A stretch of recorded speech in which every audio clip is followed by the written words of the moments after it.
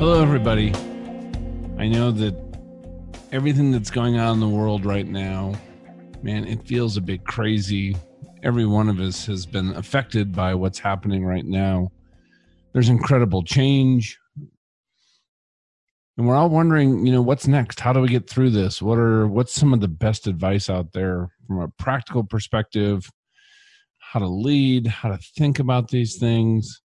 And so I asked some friends of mine, people that have been on the podcast and in our community, just to come on and record some bonus episodes on exactly just their best thinking on how they're approaching this. And some of these conversations are they're just so equipping and inspiring and fantastic. And we just wanted to share these with you as just some extra from us. And please, if there's anything at all we can do for you, don't hesitate to reach out. John at eternalleadership.com or steve.reiter, R-E-I-T-E-R, at rightturn.media. So please get in touch with us. We would love to hear from you, and God bless you in everything that's happening right now.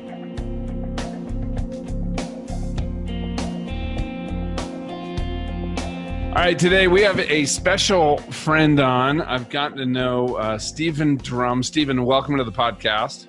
Hey, thanks. I appreciate you having me on, John. And we've gotten to know each other over really the last 6 months. Stephen and I both are in a program called Heroic Public Speaking about how to really take the whole art and craft of communicating and speaking to a level where you're just creating a transformational experience for our audience. Because what I love was Stephen's heart for what he has in his message. Because Stephen, just a little background on you, you enlisted in the Navy at 18 years old. And just as a side note, my dad enlisted in the Navy when he was 17 years old to go into World War II. So, man, I got so much respect for that. And you ended up becoming a combat-tested Navy SEAL. You were a Master Chief. So if people out there aren't familiar, that is the most senior rank for enlisted that the Navy has. You spent 27 years in the SEAL teams. And I can't even imagine the experience. You've probably forgot more about leadership than most of us even know. Developing high-performing teams, bringing people from probably just amazingly diverse backgrounds, race, color, creed, economics, and you have to pull these kids together and immediately create a team that is mission capable. And so the stuff that you've learned that's applicable to today's world is probably absolutely epic. Actually, it is, and that's why we're talking today. So today you do public speaking, you do consulting, and you work with a lot of very large individuals or organizations, very high capacity individuals to develop that leadership, performance strategies. And what I love about what you're doing too, you go through the whole thing, right? The planning, just like you guys did in the SEAL team, right? What's right. The goal, right? The planning, and then we got to prepare, then we got to execute, then we got to evaluate. And how do you do this at the highest levels? Because I think a lot of people, they understand the planning part, right? We kind of know what we want. And when it really comes to actually, how do we lay the foundation to succeed? And then how do we execute? And then how do we see if we did good work? They don't know how to do it. And I know that, everybody out there listening, Steve and I were talking about, you look at somebody 27 years in the SEAL teams, like, wow, that dude's just a rock star. But there was also just some incredible highs and lows in your career and times of just self-doubt and all these different transitions. So here's what we're going to dig into, everybody, just really talking about what does it take to develop that high-performing team, to really develop leaders, because that is something that Steve is really focused on. It's something I really respect about Steve. And what does it do as you're in kind of this leadership journey when you really face some of those times of doubt to be able to move through it? So with that said, Steve, I would like you to maybe go back to when you were 17 thinking about the whole thing and just kind of take us through some of your journey out of high school, into the Navy, through SEALs, and then into business before we dig into some of the lessons you learned. All right. Well, for sure. I'll try to keep it as succinct as possible. But so I committed to join the Navy when I was in high school. I pretty much knew in some way, shape, or form that I was going to be involved in military service. I initially thought, hey, I probably want to, get a commission, because my uncle, who was very, instrumental in my journey towards the military, he was a retired naval aviator, and then he went on to be a American Airlines captain. And he was very much towards kind of nudging me towards the officer route. And so I was like, all right, well, I'll go to college, I'll get my commission. Then the more I started kind of thinking about exactly what my goals were, my goal was really to be a SEAL. That's what I really wanted to do, as opposed to being an officer and then a SEAL. And so I'm like, you know what, I'm just going to enlist. I'm going to go straight towards my goal. And so I committed to the Navy. And what, at that time, what was leading you toward being a SEAL versus other things that you could have done in your life? You mean within the military, or just other options completely separate from the military? Yeah. What kind of helped you kind of for yourself land on, hey, this is what I want to do, man? I always gravitated towards that. I don't know, there was definitely that sense of service and patriotism, which I think for many of us, we don't really fully realize that until we're already in and serving. That's when we go around the world and we see how other people live, and we see what we have to offer, and that really kind of galvanizes, I think, the patriotism in many of us. But I definitely had a sense of that. And as a kid, I looked up to the Vietnam veterans, the Green Berets, Special Forces guys, and what they were doing, that I just thought, quite frankly, was just really cool. And I wanted to do something like that.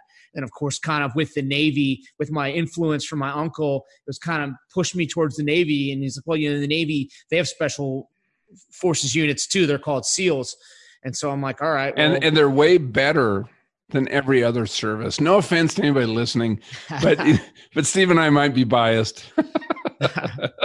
Everybody does a slightly different task, and I won't go out. That's a good point, actually. If you do look at it all, there's different strengths.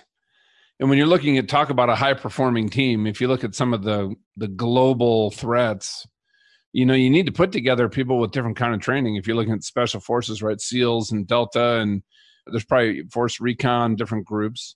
Yeah. And I think pre 9/11, you're in your 20s, everybody wants to stick their chest out, and everyone wants to say, my training's harder, we're better, this and that. And then, now we've been at war for almost 20 years.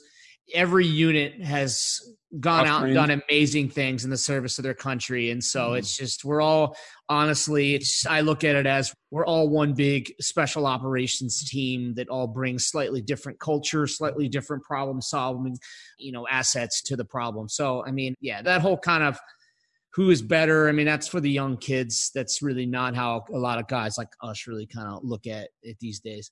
So here's a question for you, because I'm thinking, like, you're old now. Like, you're so old. I know, you're like in your 40s. But, think about BUD/S, right? Everybody, when you think of SEAL training, you think of that, the BUD/S and the Hell Week, and we're all familiar with that. And I'm just curious for yourself, right? This is, like you just said, pre 9/11. This is something that you're really interested in doing. That training, that BUD/S back then, because this is pre 9/11, you're not focused on that. What do you think it was for yourself that allowed you to just stay in the fight all the way through BUD/S, not ring the bell, and just keep moving forward? The short answer to that is I was just more committed than a lot of people that chose not to stick with it, right? And that's, I always say, when it comes to your own performance, your own peak performance, your team developing high-performing teams, it all starts with the level of commitment. You're just not going to outperform other organizations. You're not going to perform to what you're truly capable of if you're not fully invested into the task, the organization, and to whatever your mission is, right? As well as in the service of your customer. And so for me, I really, really wanted, I remember one time they were really hammering us. I think they had us on the beach. We're doing flutter kicks. And it's always one of those things where, like, you're working, as soon as it kind of, the instructor turns his head, you kind of slack off for a slight bit to get a little bit of rest, right? And I remember this one guy, he comes up behind it. We hadn't seen him, and he comes up behind us, and he's like, look at you all. He's like, if the people back home, if your family and your friends could see you underperforming right now, what would they think? That always kind of stuck with me. You're like, you've committed to this. You've told people this is the goal that you have. And then, you're just going to turn and say, yeah, I can't do this anymore. And that was very powerful. But I think ultimately, what kept me there, what kept me were the relationships that I developed with the people around me within my class, and leaning into the people and realizing, these are great people. These are great men that, I feel at home here. These are people that I want to work with. These are people that, I'm going to hitch my wagon to you, right? And we're going to, hopefully go on and do great things together. And I think ultimately that there's relationships, and it's the same thing, in the business world, we may not always like the direction or the choices that our organization makes. We may have a leader that we don't feel connected with, but if we really lean into the people around us, that can really make the difference in our overall commitment, right? And we go to work every day because we see these people that we really like spending time with, that we know, hey, they've got our back, I've got their back, okay? That makes it worthwhile. And that's going to sometimes be the difference maker, right? And that, of course, stems from a strong organizational and team culture. Yeah, and I really want to dig into the relationship piece, but something you said, though, because I'm imagining some of the guys that were to your left and to your right when you're doing the flutter kicks, and here comes the instructor, because he knows exactly what you guys are going to do when they think somebody's not looking, right? And your response and the mindset you had was, you know what, this guy's got a point. You know what? I have pride in the effort that I'm putting out.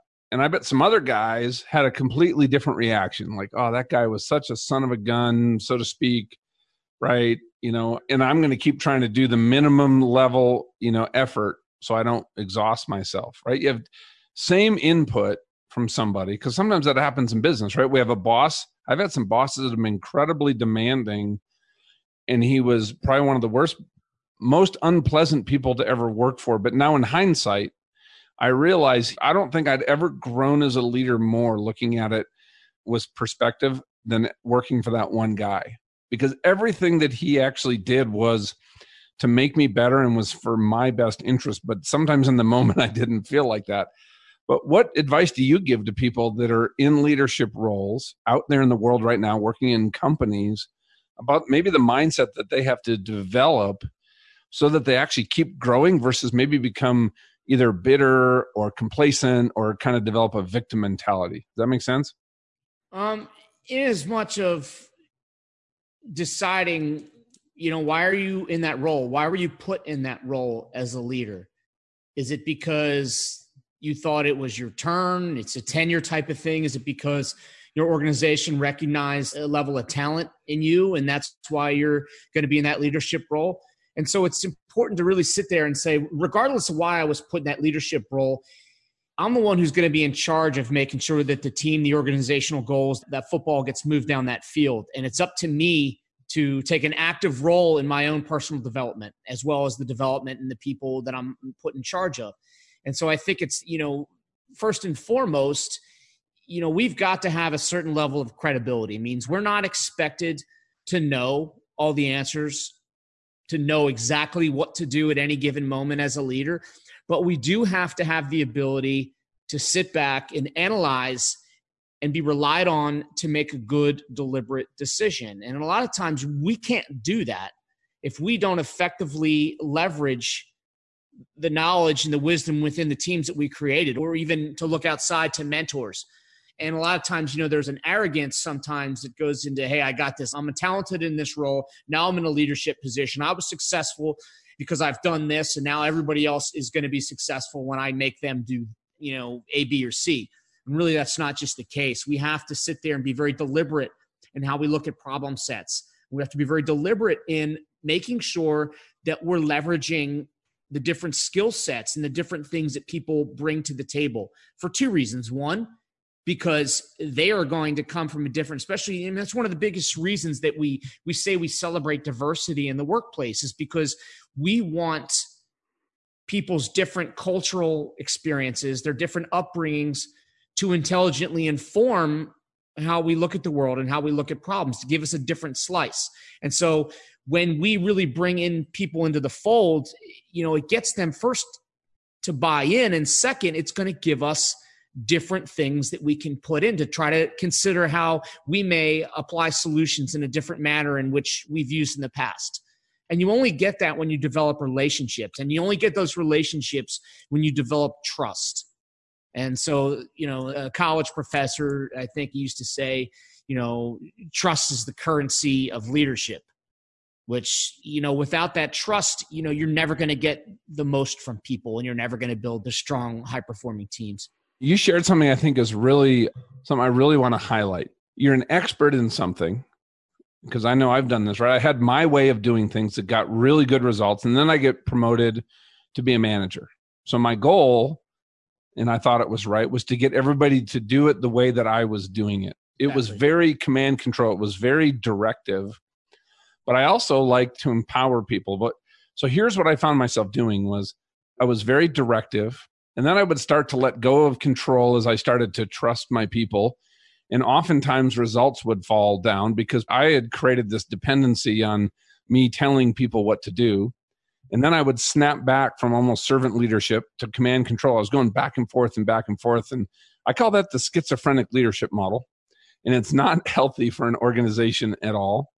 So when you were developing leaders and you had those people that were technically, very competent or experts, and now they're transitioning now into having to be a leader. So what they need to do is, cast vision for what we're doing, make sure people have the training that they need, the experience to do their job that you can delegate to them, and then you can let them go do their job. How do you help people?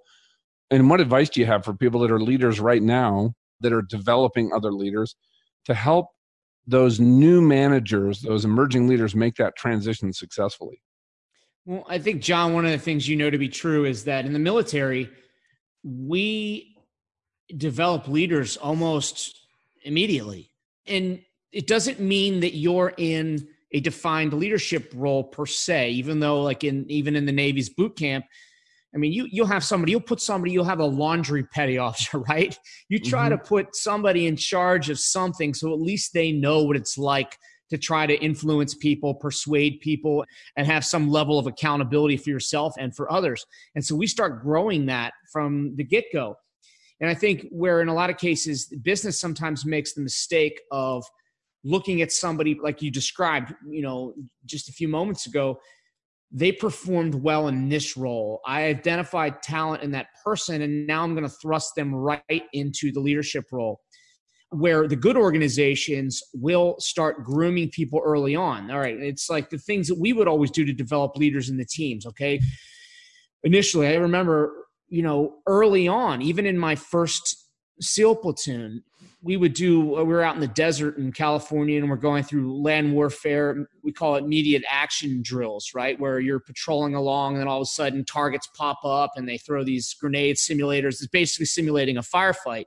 And you've got to have certain, based on what the terrain tells you, you've got to execute certain maneuvers to win the fight against the enemy, even though they're just, made up targets. But, even in that training, I was given a chance to be the one who was executing those calls. And as one of the most junior guys on the platoon. As one of the most junior guys on the team.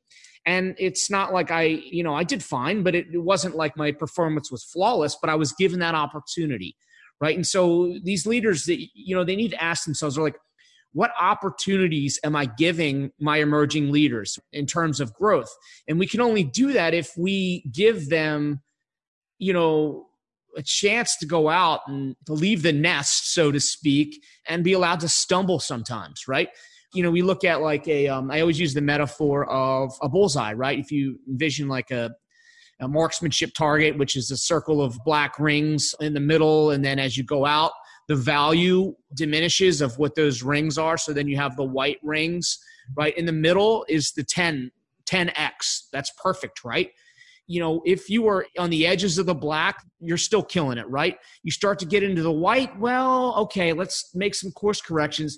And if you're completely off target, well, we need to put the brakes on. We need to now have a conversation about what we're doing, what we're not doing, okay? But within that play, within that black circle, let's let people kind of stumble. Let's let people execute imperfectly, because through that is that growth. And if you're constantly giving them one way to do things and then they don't do it right, they're just like, all right, well, I'll just wait for you to come tell me exactly how you want me to do it. And that's not how we, stimulate creative solutions. That's not how we really develop leaders that all of a sudden are put in a position that they have no experience in. Okay. And they're like, all right, well, I don't know exactly what to do, but what I can do is step back, make a very composed and deliberate decision based on the facts and based on how to think critically, right? And if we don't let people kind of have those growing pains to do that, then they're not going to be prepared to, execute at a high level in those circumstances. And I'm guessing leading up to you kind of running that exercise as a junior SEAL on the team when you guys did that immediate action drill, what do you think it takes, or how should people approach preparing somebody? Because you were prepared. You'd had the training, you had the knowledge, you had enough experience, you had the tools at your disposal to actually operate in that environment. What do you think it takes to successfully delegate and give people stretch opportunities? Because if I just threw somebody in there and all of a sudden they're hitting off target or in the white, and now I'm upset with them because they didn't make me look good, because some people have fragile egos, or you're, coming down hard on them. But what I see oftentimes, the leader hadn't done what they need to actually set that person up to do their best. That doesn't mean that to succeed, because it's a learning process and they might not meet your level of success, but they have to be prepared so that in that environment, they have the best chance of success and learning possible. Well, I think, one of the things that, and I talk about this a lot, it's really kind of the bedrock of how I approach leadership team development, peak performance is another thing that the military does well is provides that structure, right? It provides processes for, you take me, like describe myself as the most junior man on the team, and it's like all of a sudden I'm all by myself. I'm cut off from my team, and I've got to now I've got to call for close air support. I've got to call for, reach out and get help. I will be able to open up and I'll pull out this tiny little laminated card that has all of, we call it a cheat sheet. It gives me a structure and a process in which I can operate. When we look at, hey, we go out on this combat mission and all of a sudden the mission takes a turn. Now we've got to completely come up with a really quick mission plan. We go by this thing called SMEAC. Situation, mission, execution, admin and logistics, command and signal, right? And that just is that framework makes sure that we're considering everything that we need to do, right? And so I think processes are how we really get people to make sure that, okay, a lot of times we get nervous, we get, overwhelmed because we don't know if we're considering everything. We don't know what to do next, all right? So let's, as leaders, we're developing emerging leaders, let's give them some framework. And an overarching framework that I kind of like to use is the first is intentionality, proficiency, agility, and accountability. With intentionality, say that again. Intentionality, proficiency, agility, and accountability. When I look at a framework for either a team or a leader, and the first one, intentionality. Why am I doing what I'm doing?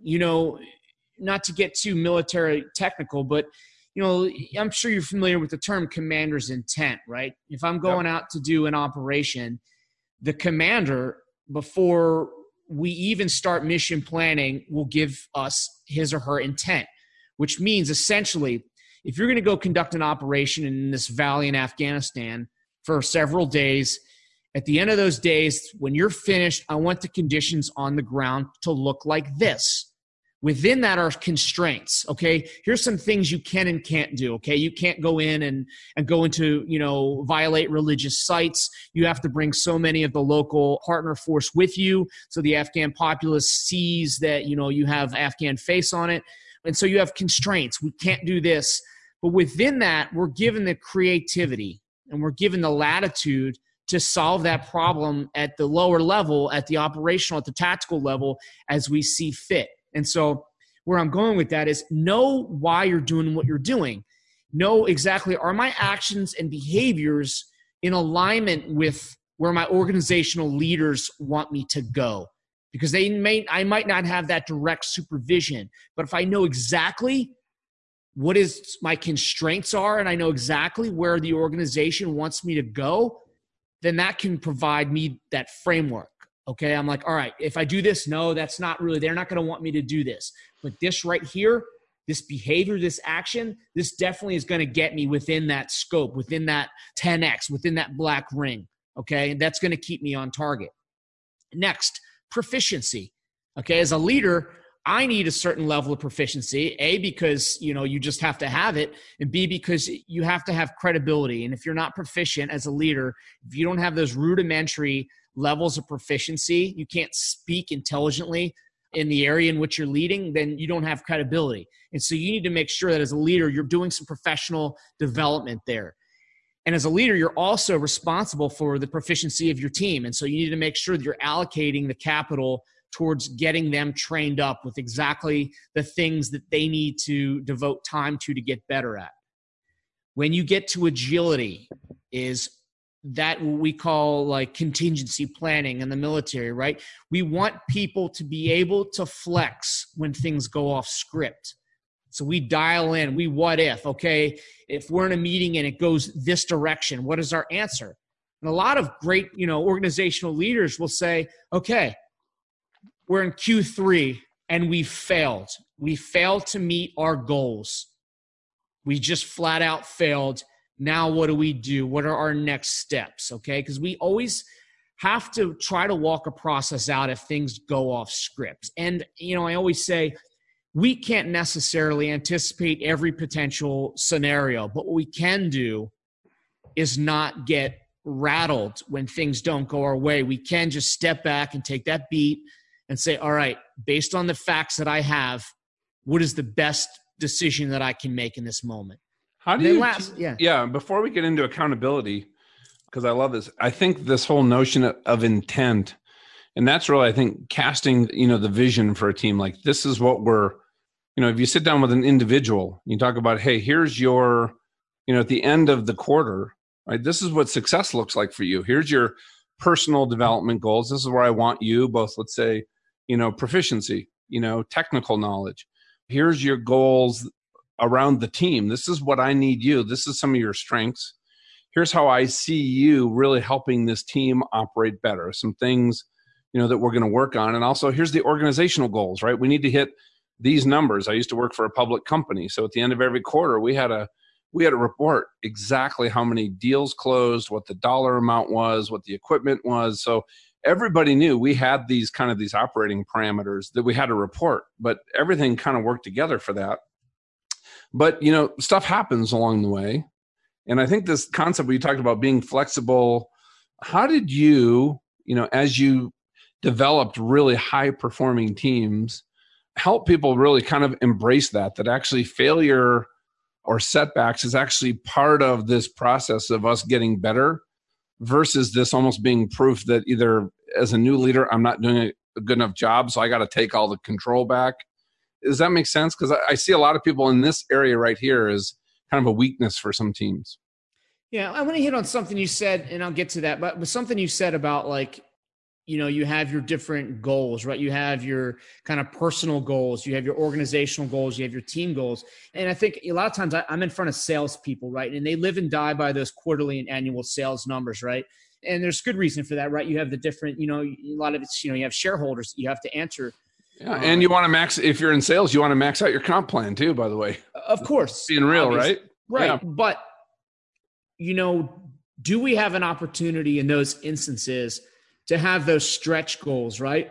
In some organizations, they use like OKRs, objectives, key results, right? Which are those stretch goals, right? Which means that like, hey, these are lofty goals, okay? And I'm not going to have necessarily a super high percentage of hitting those goals, because if I hit them too easily, it means that I haven't really stretched. I haven't really reached enough. So it's good to have those two type of complementary goals, right? We have goals that we need to hit, right? And they're like, hey, we want to hit these goals. If we crush those goals, then awesome. In sales, a lot of times that means that, hey, your goal is going to only be that much higher next time, right? Sometimes it's a double-edged sword. But, you've got to have those goals, but you also want to have, probably in terms of personal development, those aspirational type goals, okay? So you're not, because in a lot of cases, if you devote every bit of energy towards that next quarterly goal, you may be doing so at the detriment of long-term and overall growth and development. So I just wanted to throw that out. So your second piece, I'm sorry. I think that's, that's a great part, because I remember when I was a sales manager and I was going to get promoted and I was looking at my guys, my number one sales rep who I had on my team, and I'd been working with them on personal development, their personal skills, their relationships that they have with the team, with other departments. And I got to tell you, they were pretty average, and he really hadn't made a lot of progress. Even though he was my number one sales rep, I never considered him when I got moved up to pull from my team into that role. I actually pulled somebody else. And I think just to highlight what you said is, yeah, you might be the best person in that functional job, but you also need to be looking at, hey, what are those skill sets I need to develop at that next level? Because nobody is going to take care of your career and your career path with the kind of focus and intention that you will. You might have a great boss who's really mentoring you, but at the end of the day, everybody listening, you're the one who's responsible for preparing yourself. And when that opportunity comes, that those people around you go, hey, Steve is the guy. We need to get Steve has put in all this work. Here's what he's doing. So I think you're absolutely right. And something to really highlight that's a really key part of personal responsibility. Well, you hit a good point there, right? You talked about and I think you said the gentleman you spoke of was your top rep. Is that? He was my top rep. He did as much as we had a team of 14 people. He did almost 40% of our revenue every quarter. I mean, not only was my top rep, but about head and shoulders above everybody else. Right. And that's a good point. You know, a lot of times when we look at, and I don't want to go down the whole, I'll probably write an article about teams, right? The concept of teams, it's a term we use, right? We just say, hey, it's a sales team. But if you say a sales team, right, you're a regional sales manager and you've got a team of like 5 or 6 sales reps within your region of the country. Are they a team? Meaning, like, what is their level of collaboration towards that common goal? Or are they strictly just out there trying to only worry about their own numbers for their own, compensation plans, right? And so I think, as a leader, it's our job to say, hey, you're really talented. You're killing it. I want to teach you how to collaborate effectively, right? I want to teach you how to now start, give that person an opportunity to run specific events and specific, evolutions at your training conferences, things like that. Give them an opportunity to start learning what it's like to bring other people along, to share, and to start now considering the relational aspect of leadership as opposed to just the performance aspect of leadership. Yeah, great point. Now, accountability. How do you develop accountability? And I'd really like you to touch on, because I hear this all the time with the groups I work with, both in corporations and especially in the federal government where we do a lot of training. As a member of a team, how do I hold not only myself accountable, but peers accountable? How do I create a culture where there is accountability across, people that are at my same level? And then as a manager, creating that culture where, guess what? We're all in this together. We're all holding each other accountable. One of the things that we use is probably one of the most stressful things that we do in training. And it's also the area in which we're most harshly judged, is what we call close quarter combat, which is like room clearances, right? You go in, if you envision, we call it a kill house, right? You go in there, you kick the doors in, or you go through, you make your room entry, and it starts off at 2-man, then it goes to 4-man, and then it goes to team. And then before you know it, you're clearing these large structures with your whole troop, your whole platoon. And you're shooting very close to one another. It's very high risk, but the stress doesn't come from that. The stress comes from the people who are on these catwalks above you, looking down and judging you. And when you're all done, you bring it out and they have a big diagram on a whiteboard that basically replicates the blueprints of the house, right? And they'll go through and they'll be able to remember exactly who did what in each, like 100 some rooms. They'll be able to remember who did what. And it doesn't matter what your rank is. If you did something stupid or you screwed up, we're going to talk about it. As a leader, back to that proficiency thing, that if you're really screwing it up, it's going to cost you credibility. But what it does is say, hey, everybody's accountable regardless of your rank. When we go out there in the field, everybody's carrying their weight. You go out there and you've got a heavy backpack and you're going through the mountains, you're carrying everybody, regardless of their leadership role, they're carrying the same level of equipment. And so the good organizations will be willing to say, you know what, as a leader, I didn't get this right. I did a workshop for one pharmaceutical executive team, and the chief commercial officer, he kind of was like, you know what? I didn't get this done this year. He's like, I was not good enough in this, and this area. Here's what I plan on doing about it. And I think that speaks volumes when you have organizational leaders that are able to say, you know what? accountability starts with me, and here's why, and here's how. And so I think that's how you create that culture of accountability, because if I can't hold myself accountable, then how do I expect the people below me to start treating accountability seriously? And a lot of times accountability, like in the military even, it gets that bad rap. Somebody screwed up, I'm going to hold them accountable by punitive measures, or I'm going to put somebody on a plan, because they're not performing up to standards. But really it's about organizationally taking the time to assess the things that we did well, the things that we did poorly. And I'm not saying that we need to be, celebrate the failure to a ridiculous degree, but we do, each and every one needs to be able to be forthright and confident as a leader enough to say, this is where I didn't do a good enough job. Here's how I plan to fix it, and that's everybody embracing a culture of accountability is really, it sounds very trite, but that's. Well, no, but that's two, I think, huge value bombs there, Steve. The first one is, as a leader, you need to get to a place where you can, check your ego, be humble. And I'm a huge fan of what I call extreme vulnerability. Because guess what? If you didn't, like the CMO, his whole team already knows he didn't do what he said he was going to do. Guess what? Your team already knows. If I said, I'm going to do all this, this and this, and make sure that this is in place for you guys to go execute, I can't go blame them. That's actually going to make it worse, because they all know that I actually didn't do what I needed to do. And actually just saying that to people, like, hey, you know what, you guys, I did or didn't do this. Will you guys forgive me? Here's what I plan on doing in the future. And by the way, I give you, my team, permission to hold me accountable to doing that. If you can get to a place where you're willing to have that conversation with your team, they will then start doing that to each other and to themselves. That's huge. And the other thing, and I think this is a huge best practice that you did, and we did it in the fighter pilot community, and that is the debrief. There was when we come back from a flight, right? Because our whole motto was train like you fight and fight like you train. There should be absolutely no difference in either environment. And when we would come back, we had our HUD tapes, for our cockpit recorders. We had all of our notes that we had on our note cards. And that is actually how we got better. And we used to do that in my sales team. We grew from $0 to $100 million in sales in about 2.5 years. And it was by completely using this concept. We'd come back from a sales meeting and we would debrief. So actually the team could hear it. And then we would actually, at our team meetings, even pick a few of those key kind of ones that went really well or ones that really went off the rails.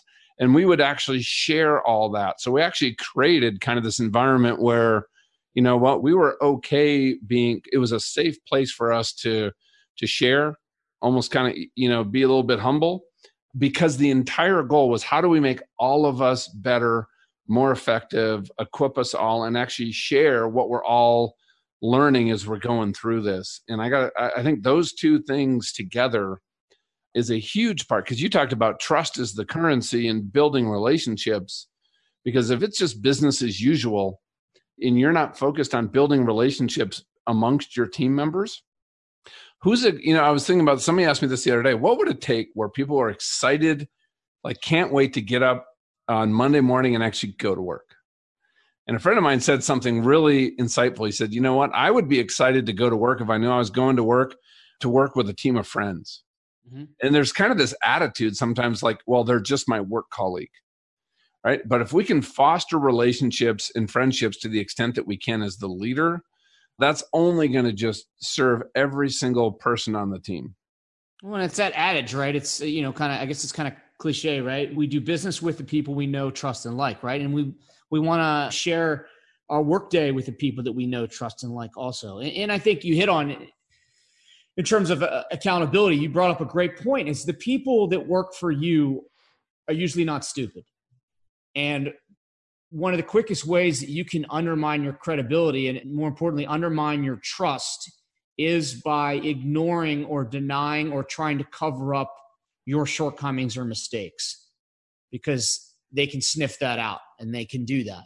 And I like also, what you said about, and I think the aviation, the special operations community are very similar with how we do our mission planning and how we do our briefs, right? And we call it our AAR, after action review process. And I think this is one of the areas that I see that in a lot of the business world is they just don't take this seriously because they're already on to the next thing.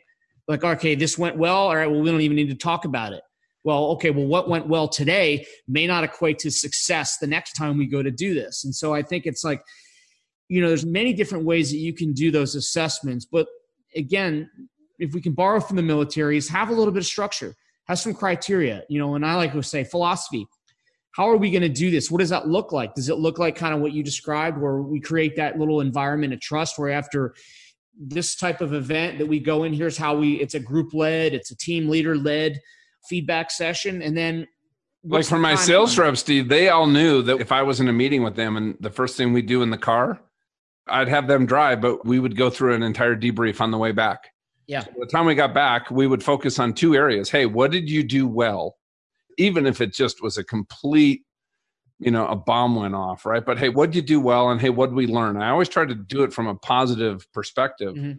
And then it was those things that we would pull out and say, is this something that rises to a level that we should share with the team where there's definitely some lessons learned in here that would make us all better, right? And that's excellent. You hit on, yeah. So with the philosophy, the timing, like when are we going to do it, right? Because, obviously it's perfect, right? You just get out of a sales call, you've been riding with your rep or whatever and want to hit it up. Maybe the dynamics are different for different industries, organizations. And so again, decide when are you going to do, like, what is the timing? After what specific milestone events are you going to periodically do this? And then, or episodically do this? And then at what point has it been too long since we've had a discussion on our, and assessed our performance? So maybe we need to make sure we're putting the stuff up on the calendar. And then lastly, what are we going to focus on during these sessions, right? And I like what you said, right? What did we do well and what did we learn, right? And that's excellent. And I think, the only things I would add to that is two pieces, right? When you're doing assessments, when you're giving feedback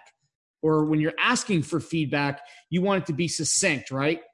So and it's got to be actionable, right? It's got to be succinct and it's got to be actionable. So don't give me a bunch of feedback that I can't do something with, that I can't take steps with, okay?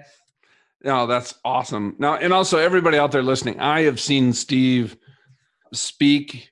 It is transformational. If you're out there and you're looking for somebody for like an offsite with an executive team for your organization, your team, your company, I couldn't recommend Steve more highly, seriously, just with his incredible experiences. You can already hear him. We just touched on some things, 27 years in the SEAL team and now what you're doing out in business. So Steve, how do people get in touch with you? How would they connect with you?